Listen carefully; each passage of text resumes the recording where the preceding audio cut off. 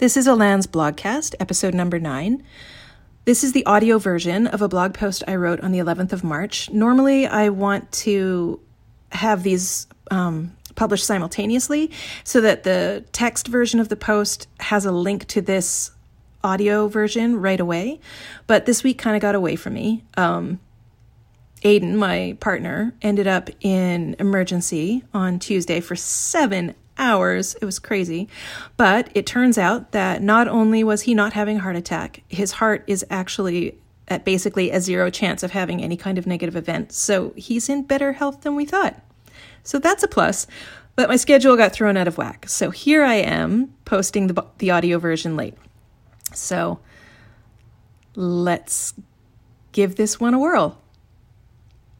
The post is titled, "I've been off Facebook for over a month and it feels pretty damn good."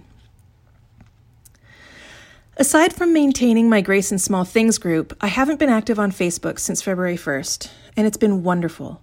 I've struggled with my use of the platform for years because I'm a curious kitten and can't help reading up on its unconscionable abuse of our data, egregious violations of public safety around the globe, and the ever-widening scope of its newer real estate.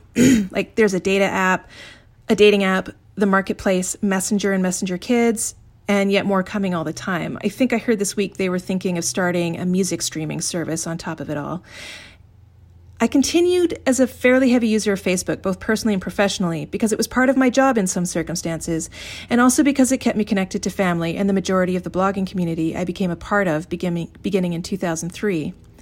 I didn't know how to leave a platform that both made me money and kept me in touch with so many friends after the heyday of personal blogs and feed readers faded into internet history. In January, though, I just couldn't do it anymore. The constant barrage of misinformation being passed around as truth was exhausting, both psychologically and socially. So I took a closer look at the friendships I maintained primarily on Facebook, and I noticed that most of the connections were weaker than I thought. I wasn't going out with these people. We weren't texting each other outside of the Facebook universe.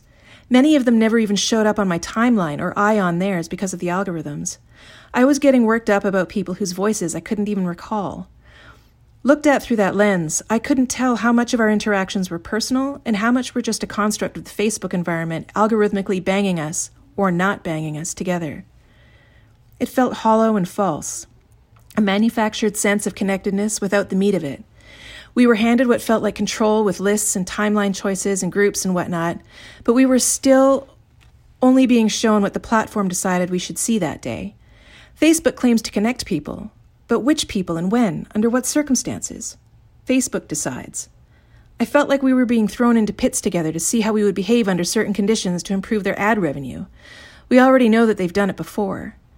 In a lot of ways, we were trained rats handing over data for bare bits of affirmation. Shady terms of service, major privacy concerns, civil unrest, election manipulation, post-removal guidelines that seem to favor white men over women and people of color, an ever-widening scope, and on and on. It just all seemed like a really very terrible idea. Twitter's no innocent, and I could likely make some of the same arguments against it. But there's just so much wrong with Facebook, and at every turn they dig in their heels and try to do more of the same. Our behavior influences how others choose to behave. And I just didn't think I could justify normalizing Facebook as a matter of daily course.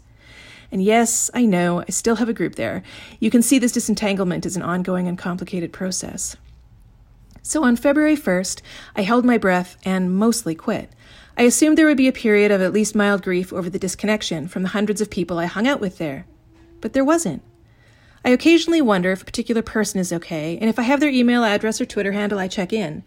But for the most part, it's as though the whole span of years I was there is just gone, like so much smoke in the wind.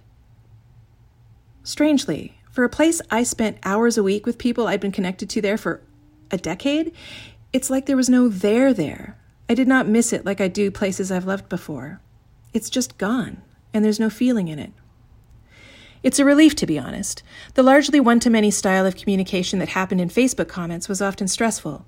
There's nothing like someone's bigoted relative dropping in to set you straight, or watching opinion skew artificially extreme because the most emphatically correct person in a comment thread wins. I'm no longer bombarded by notifications, and then more notifications, and then newly invented notifications engineered to keep more of my time online on Facebook.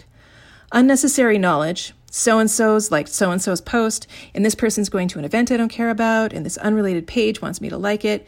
They no longer eat up real estate in my brain, parsing my attention down into groups of seconds so it can employ me as a clicking robot to click this button, this link, this reaction, this invitation, that video.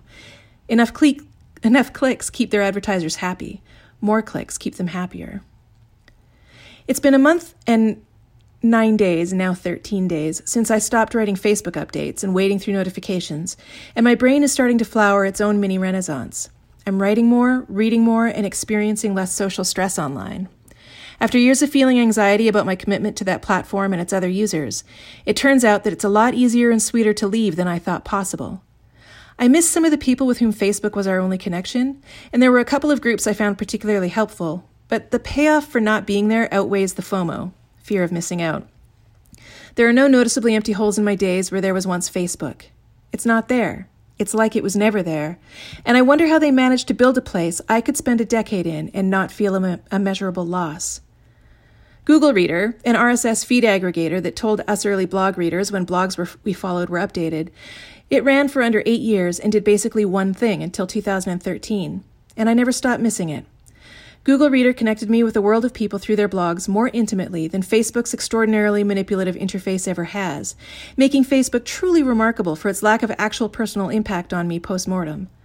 And while Facebook gaslights my decision to quit with emails about all kinds of unnecessary notifications, it's still managing to manipulate me, only now it's to wonder if there's something wrong with me that I don't feel more of a loss. Facebook is akin to the abusive partner who isn't happy unless they're sad, fearful, or in some kind of need, even if that need is borne by a fabricated reel of unrelenting notifications. I don't know what events I'm missing or whose relatives are the most racist anymore, but I'm freer from Facebook's manufactured connections and ever-changing hierarchy of things to click, and I'm free from its continual training to become a better clicking robot for its data gathering. I don't know what the future holds for Facebook, but it's highly doubtful that its efforts will be praiseworthy, and I'm relieved to be through with most of it. It feels pretty damn good. An aside, this post did not go where I intended it to. I intended to write about what it's like to manually delete your life on Facebook in reverse chronological order, because that's what I've been doing, the fortitude it takes, and the introspection it conjures, but that will have to come later. I could write a whole damn book on that. And you can follow up this post with, I'll put it in the notes. It's 10 articles about Facebook. It's basically one big warning about why it's terrible for you and the world as we know it. So enjoy, and thanks for listening.